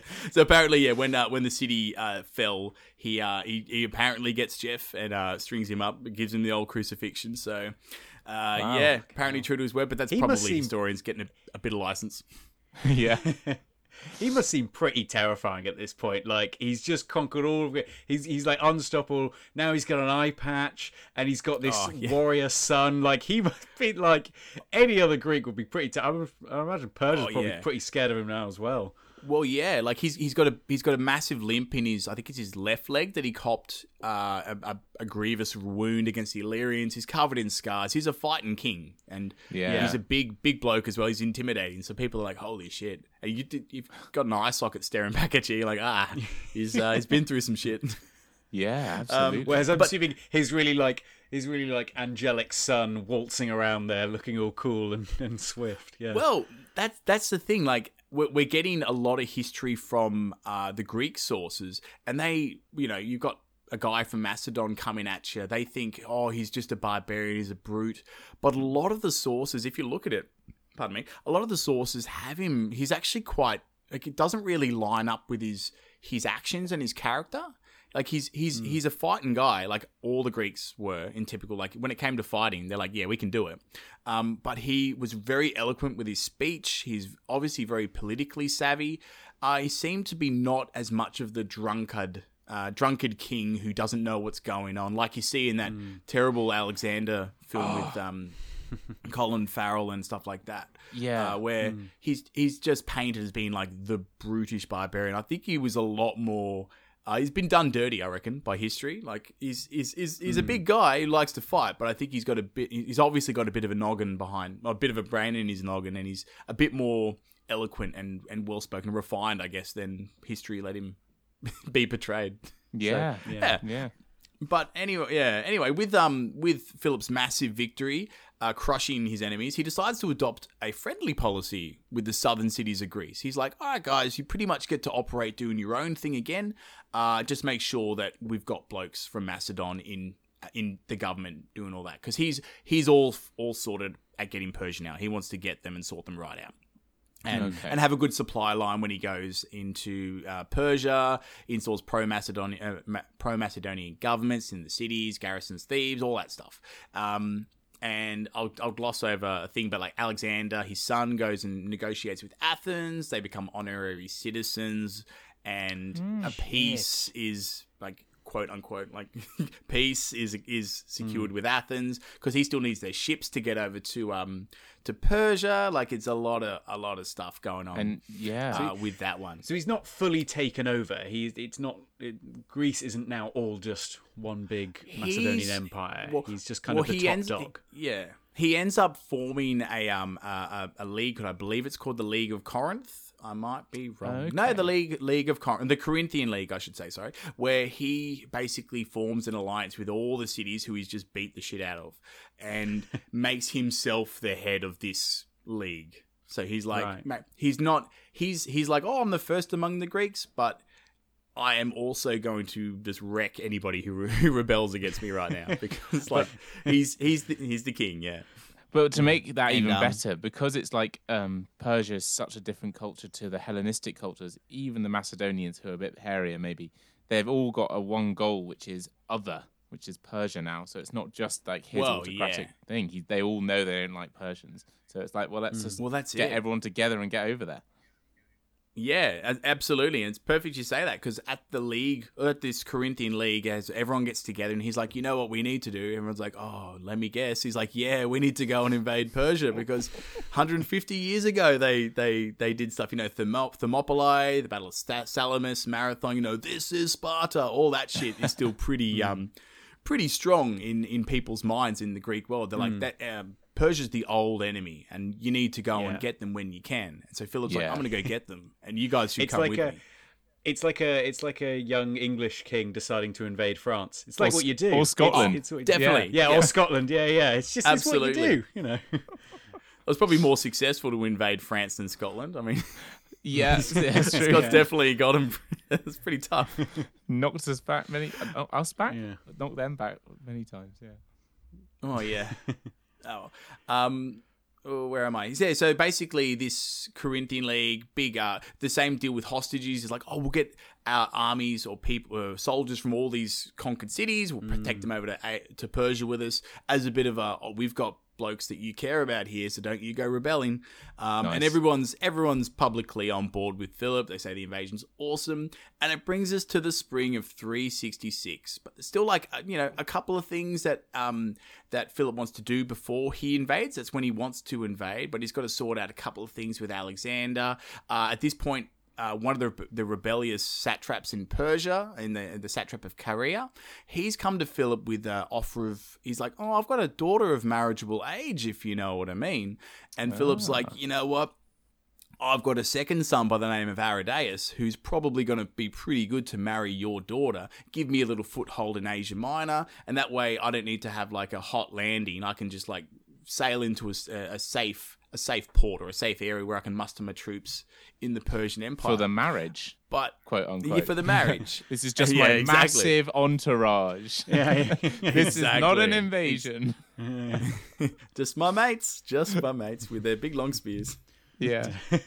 But the thing that kind of, this doesn't work out super well, because it involves Aridaeus, the second son, and not Alexander being the first son. And he reportedly gets a bit shitty about this and, botches the deal out of jealousy. Now, the thing that the weird thing about this, which I don't necessarily agree with this part, because it makes Alexander look like a bit of an idiot, because a lot, if not all the ancient sources and then modern sources from behavioral studies and stuff like that, link the second son, so Philip Aridaeus, as being mentally disabled or having some form of mental disability. Really? So interesting. Yeah. So like a person who, you wouldn't be able to lead lead a hunting party, let alone an army, lead a kingdom. So he's a guy who's unfortunate. His unfortunate circumstance or situation, puts him in a place where Philip's probably like, you know what, I'm going to marry you off to this satrap's daughter so you can hang out in Caria. bit far to go to Korea. That would be really impressive. I know, right? So they hang. I'm going to pop you guys there. I have my foothold in, and I've still got my crown prince Alexander that I can do stuff with later on. But apparently, so that makes me think it's not particularly true because Alexander cracks the shits. You should have a bit more foresight than that to sort of go, I should be the one to get married to the satrap's daughter. Yeah. But Philip's got a ton of wives, so maybe Alexander was like, I want a ton of wives too. Maybe that's the. Yeah, I mean, yeah. So he took it as a bit of a slide. Actually. Yeah, and so there was a wedding banquet for Philip's fourth wife, her name is Cleopatra, and so she's like a newish addition, and she's the niece of a fellow named Attalus, who's like a high-ranking general, Macedonian noble, and Philip's going to be he's going to be Philip's almost number 2 or number 3 for this invasion of Persia. So he's a pretty important dude to Philip. But the Attalus starts running his mouth at this wedding, and he says something like, "Oh, hopefully Cleopatra, my niece, gives birth to a son worthy of the Macedonian throne, because she, so Attalus's family is Macedonian blue blood, obviously Philip's blue blood. Brings in Olympias, who's from Epirus. She's like, what? How come my son's not the king, and he's the crown prince already, so fuck yous." And so Olympias and Alexander, they crack it, and they go into like a self-imposed exile where Alexander supposedly goes on to ally himself with several Illyrian factions and threatens to invade Macedon itself because of this slight. Really? What a little shit. Jesus. Yeah, so he's really... What a tantrum. Yeah. Massive tantrum, yeah. Yeah, but you can, I Just guess because you he can couldn't have kind of everything. see. Well, he started having his legitimacy called into question. If you've got some high-ranking general be like, "Oh, this guy's the crown prince, isn't really ideal to be sitting the throne," a lot of murmurings will start happening. People will be shitty, and then Alexander obviously, and things can get out of control, and they get out of control for Philip, and he's like, "I need to take care of this quickly." And he announces that to Alexander that he sent Attalus away as part of the expedition. So like not much of a punishment.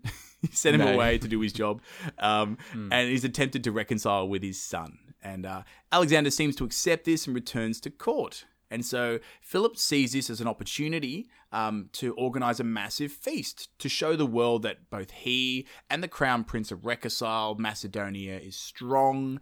Its relations with Epirus is in the kingdom of Olympias, Philip's first wife. That things are all good there. And Philip even invites King Alexander from Epirus to marry his daughter Cleopatra. So there's so many Cleopatras, so many Alexanders. You'd think they get other names, so they're just like, what should we call this one? Alexander? John Smith again? Yeah, let's do that. Rolls off the tongue. And so this whole thing is to strengthen ties, but also show the world that things are all good with Philip, and then they can chuff off and have themselves a little war. So that'll be fine. And so the marriage takes place, and the feast was organised to be in the theatre of the town of Agagi. Of Agagi, where every seat in the theatre is filled. And when Philip steps in, he's dressed in a white robe. He looks like he's not wearing armor. He's just like, mate, it's essentially like a toga. He's like, mate, I'm all good. I'm benevolent. I'm sick. I've got like a little gold wreath in my hair. No one's. I'm not threatening at all, except for my missing eye. I'm getting like a body full of stars. Yeah, I'm really getting a Gustav vibe now. Yeah. yes. Yeah. Definitely. And the thing with that is he's like, he tells his bodyguards to hang back. So as a further demonstration to the Greeks that he doesn't need protection because he's peaceful to the Greeks. Don't worry about a thing. I'm all good. I'm not a tyrant, even though I am. I'm all good. I'm on your side, and we can all mess up the Persian Empire together. But it turns out he might have needed a bodyguard because one of his personal bodyguards, the fellow by the name of Pausanias, walks up to the unprotected Philip and gives him the old stabby stab, killing the king in plain sight of the assembly. So on stage. You're walking into the theater and some dude walks up behind you. Well, everyone's like, who's this dude walking up behind Philip, who looks like his bodyguard? But why is he so... Oh, he's just killed the king. Shit. Like, oh, is this meant to happen? Is this like part of the play? Like, Like that's really Phil's realistic. Roll over and It's step up like amazing Willy what they can Wonka at do. the end. Yeah, exactly. And for my next trick. And people would have been like, what the fuck's going on? And that's kind of what happens, because like in the confusion, Pausanias manages to leg it out of the theater to where a horse is waiting tied to a tree for him as his little getaway. But according to the sources, when he's running away, he would have made it as well, just to add a bit of tension, but he trips on a root on the path and falls up, and Philip's bodyguards, who were actual bodyguards that wanted to protect him, who were in close pursuit, they caught up with him and run through Pausanias with their swords, killing him pretty much instantly. So Wow. Are you sure it wasn't one of those So- long pikes? Was just waiting and held out of a bush to trick him up. He's like 20 meters away going, I've got you from really far away. Don't worry A about broken that. ankle. Broken ankle. There you go. Hey, there it is. There it is. Was Alexander there? Would he have been there? He 'Cause was. presumably He would was. have- Everyone was there because Alexander was there to show like he was reconciled with his father. Olympias was there to be like, all right, I feel pretty good about you now, Philip, and like all the movers and shakers in not only Macedon or most Macedon, but the Greek world as well were there to witness this momentous occasion. And so everyone's like, This was the man, biggest stage in the world for this assassination. Definitely. Oh man. And so like we look at like the killer. So Pausanias, I said before, he's Philip's ex-lover, which is like very fine. Philip actually not deposed but got rid of Pausanias for another fella named Pausanias. So he likes the name. I don't know if there's Is that his but kink? something about that name just gets him. That's We've it. had That's the this scratch before for him. at some point.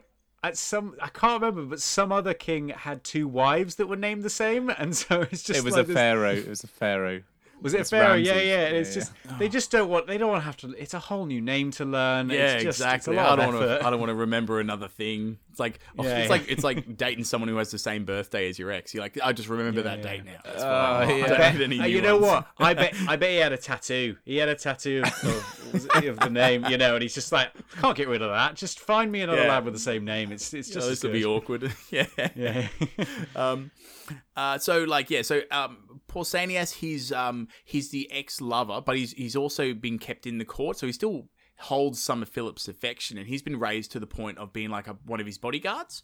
But there's a point earlier where Attalus, so the father of Cleopatra, he was the one who was boasting about Alexander not being legitimate and all that. Yeah. He and a bunch of his men have gotten Pausanias drunk at some time. We're not sure whether or not it's like 6 months before or 8 years ago, because like the sources are really weird, because especially with a few Pausanias bouncing around, time's getting confused. But yeah, at some point in the past, Pausanias has been gotten really drunk by these guys, and they've all like essentially raped him. So, and just like Holy had a shit. laugh at him as well. They're like, just insult to injury, like huge. It's a massive shock to him. And Pausanias has woken up. He's not too thrilled about it, as you'd assume. And he goes to Philip and he's like, "What the fuck, Philip? Like this Attalus bloke and his blokes just got at me. What are you going to do about it?" And Philip's like, "Oh, I feel pretty bad for you, Pausanias. You're not my number one anymore, but I still feel pretty bad for you. But this Attalus bloke, he's going to Persia for me. Like, I'm not really going to punish this guy. Yeah, because and he's a high-ranking noble. He's just been brought. Or the plan is to sort of get him into the family. And so he essentially doesn't really punish Attalus at all. And this just grinds Pausanias' gears, and he's just livid. And more than that, Attalus isn't punished. He's even given, he seems to be rewarded by given, command positions in the glorious expedition to Persia. So Pausanias, he's fuming at this one. So, a lot, and this is the reason why a lot of people attribute it to being like a lone wolf attack. But Right.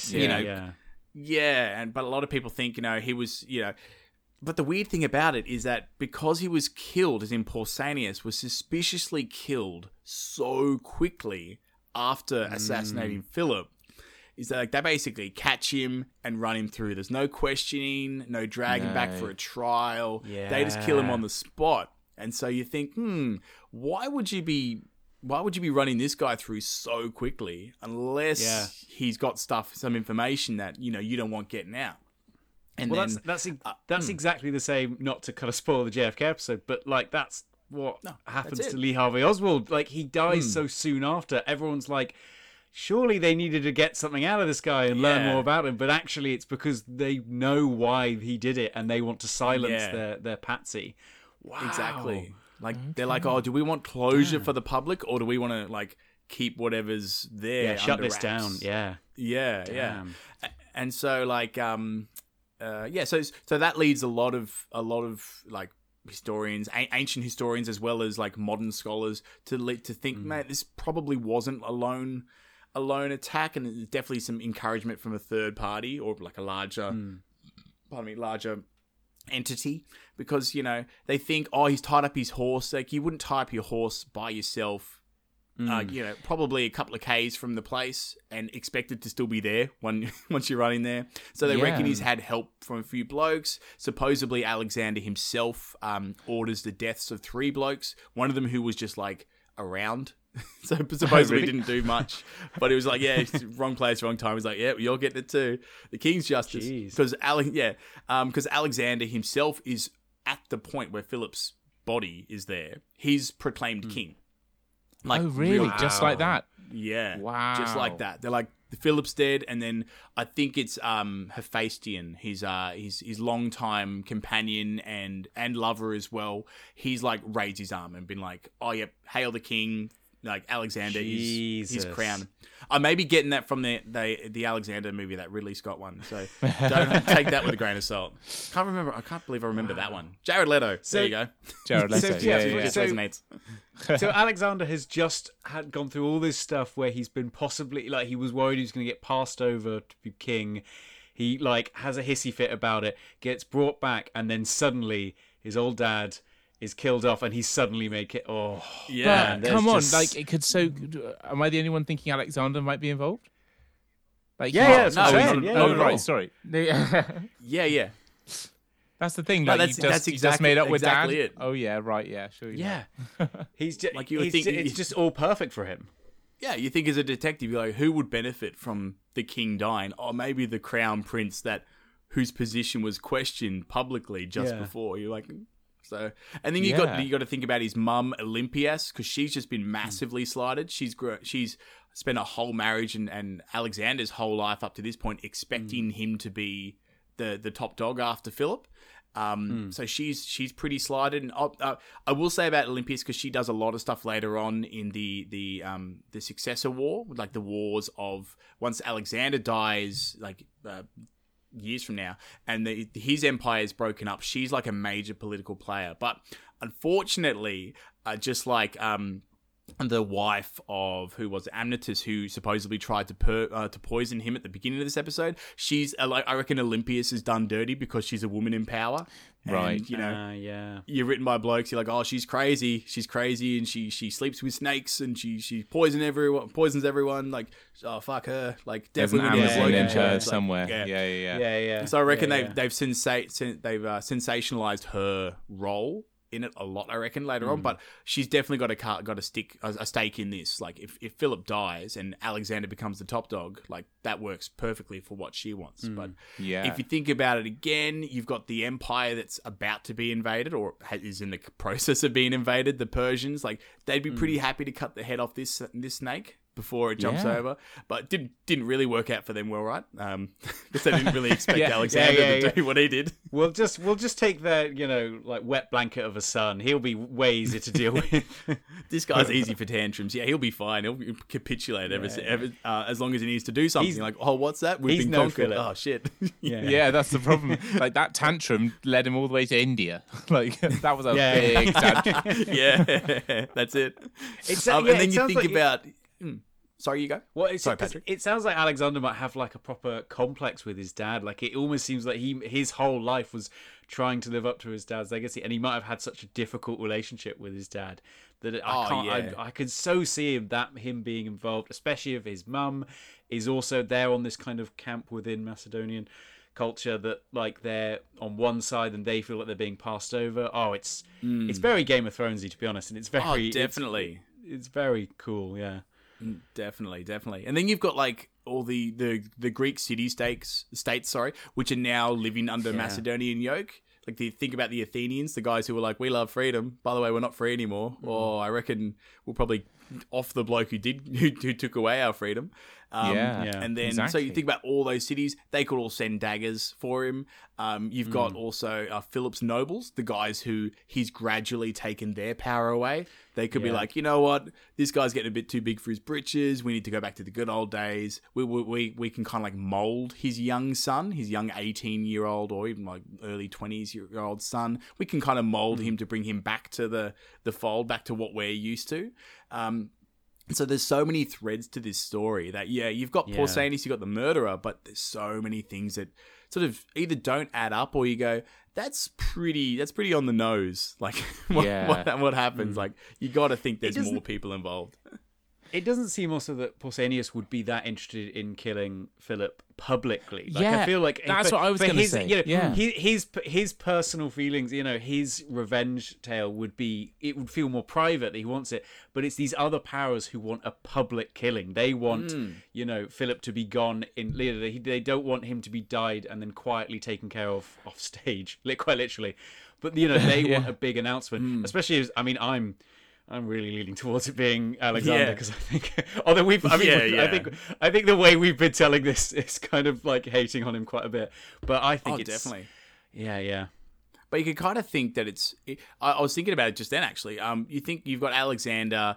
He's got a lot to gain from this, and you think like of the Persians, because Alexander was a pretty politically minded, savvy guy as well. Persians could be like, "Oh, we'll give you some money if Philip happens to die, but you've got to be nice to us." He's like, "Yeah, I'll be nice to you for a little bit. I'll take that coin, and then I'm going to pretty much do what Dad was going to do and come and get you." Yeah. So there's a lot of things, especially about the time, like we said about Pausanias' reaction. I read an interesting study about sort of rape victims or sexual assault victims and how time, like we think, time heals all wounds, like if you're gonna retaliate, it's got to be straight away because it's still hot in your mind. But you think about like the PTSD that comes from an attack like that, and so that sticks. And they were arguing that there's a lot of times where like sexual assault victims, they maybe not repress it, but it never goes away, and it may come to a point years later where they're just like, you know what, I'm acting on it, and so that's a possible reason for why, or to justify it happened like 8 years in the past, but. It just feels like I think they've just gotten the dates or the different Pausanias wrong, but when it comes to sexual assault and how people react and deal with it, I mean it happens. It could be really strange. So for it to happen in a public place like that, it's not out of the world. Like it can happen, but it's definitely a way that it lets the world know that Philip is dead and he died as a tyrant. Yeah. Like as an autocrat, like he didn't. Oh, he caught the flu and down he went, or he sprained his ankle. You're like, no, he's dead because a lot of people saw him. Well, that's the other thing, because like in the ancient world, it wasn't like you had sort of fast moving news. So when everyone who's anyone is in an amphitheater looking down at the event, that news does not have to travel far. Everyone fucking saw it happen. So it's like, it's going to have a massive impact. Like it's a proper electric shock. Rather than like weeks or months that it takes to get to Asia Minor or all the way back to Thrace or to Macedon. So it does seem, it's almost like someone knew about this rape and they manipulated him in a way that they could use him at the right time, like push him just enough at the right time to set him off. I don't know. Absolutely, because you got all the guys, like Attalus is one of Macedonia's top nobles. So him and his mates, they're the high movers in the court. We all know court gossip throughout the centuries, like word spreads, and essentially, like, you've had the assault, but also like they just make fun of him for it as well. Like, I remember that time we all ganged you in the when you were drunk. Like, cop that. Like, it's people know what happened to Pausanias, and they attribute that. Yeah, but it's sad, but it's good motivation for him. Yeah, it's a sad story for him. It's kind of, and it's similar to what other stuff like Lee Harvey Oswald, and actually in quite a few of the other stories, actually including the Vishkanya, where these powerful nobles use these kind of patsies to do their dirty work for them, and they don't want to get their hands dirty because they need to almost benefit and seem like benevolent rulers after the fact. So they get these quite commonly like troubled individuals. It was, I think, the same for Gustav, the guy they got to do the deed was a war veteran, could have had PTSD. It's someone you can control and manipulate, and you use their anger towards this figurehead and like point it like a gun, like an arrow, like a long spear at your enemy, and you just use these people. So it's a kind of sad story that actually in a lot of cases the assassin is almost another victim. And is actually it's a weird way to look at it, but yeah. No, I completely agree. It's like motivating or using the assassin's personal motivations and personal relationship with the deceased, and just being like, you know what, I really want to get back at this guy, and this guy's giving this group, whatever, is giving me the opportunity to do that, and I'm gonna get at him. Yeah, exactly. Damn. Yeah. But so that pretty much comes to the end of my what seems like the 3-hour essay. We just still don't know. Still don't know who did it. There's no definitive answer, and there probably won't be, because we just the way that history works and writings and scrolls and all that. We probably won't ever know who was really behind the assassination of Philip. But hey, it's for good talking, that's for sure. No, it really is. Yeah. And I mean, because you have that sort of that toxic mixture of personal and the political, what with the son, like Alexander's relationship, as well as all of those personal relationships that Philip must have had all the way through, and yet to still have the balls to go on stage without any armor in front of all those people who might have a grudge against you. I mean, he's either really stupid or he's really he has lots of cojones to hold him together. Yeah, exactly. I mean, with all his enemies, and then the person, he probably saw that he's got all his enemies across the world, and the person who kills him is his bodyguard and ex-lover, someone who's very close to him, and so who may have been a puppet of larger powers, but in that moment he thinks, I can't imagine what would go through his head in that moment, that he's survived all these battles, and this is what brings him down. Exactly. He's at the zenith. He's at the peak of his career, and he's like, mate, I'm just about to go and achieve, or at least undertake, what the whole Greek world would love in terms of like taking on Persia. So, and then I've got a knife in me back. Like, it's really actually, when you think about it, incredibly theatrical. It's like it's like the Odyssey or the Iliad. You've got this sort of sense of like tragedy right in the center of this main stage, and it's literally happening on a stage as well. It's really poetic irony there. There's all sorts going on. Oh, absolutely. Really, really yeah. And that's why I was like, that's why I was thrilled to be able to talk to you guys about this. So I was like, this sounds amazing. Yeah, this is perfect for this. I can't believe we didn't do this. we need to step up our game well, because this is a brilliant story. I mean, it's got the conspiracy, it's got battles, it's got a conquering hero, and it's got a dumb preppy kid who takes over from his father. It's got everything we want. Yeah.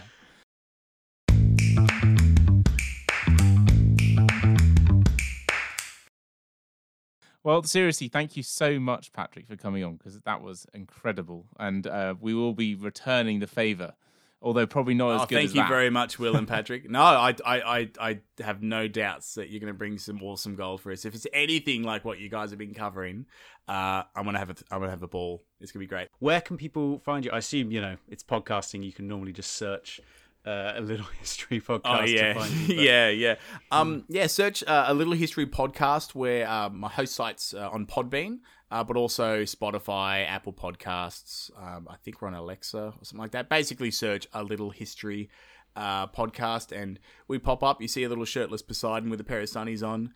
That's my guy. I absolutely love that little thing. That's well good. All right, well, fantastic. Thank you for everyone for listening, and yeah, stay tuned. When we'll let you know when we'll be taking a dive on your podcast as well, and we'll let all our people know, and if we can just bring all our audience together, we'll relay that out. I mean, it's all the same people who just like listening to history podcasts, so it'll be like the festival at Aggie, but without no one's getting stabbed. Everyone's gonna have a great time. It's gonna be just a big party. Yeah. Just like a festival, and we'll invade Persia after as well. Classic. Oh, Nice. That's the whole reason for it, right? Well, thanks so much for listening, guys, and we'll see you next time. Thanks for having, guys. Cheers.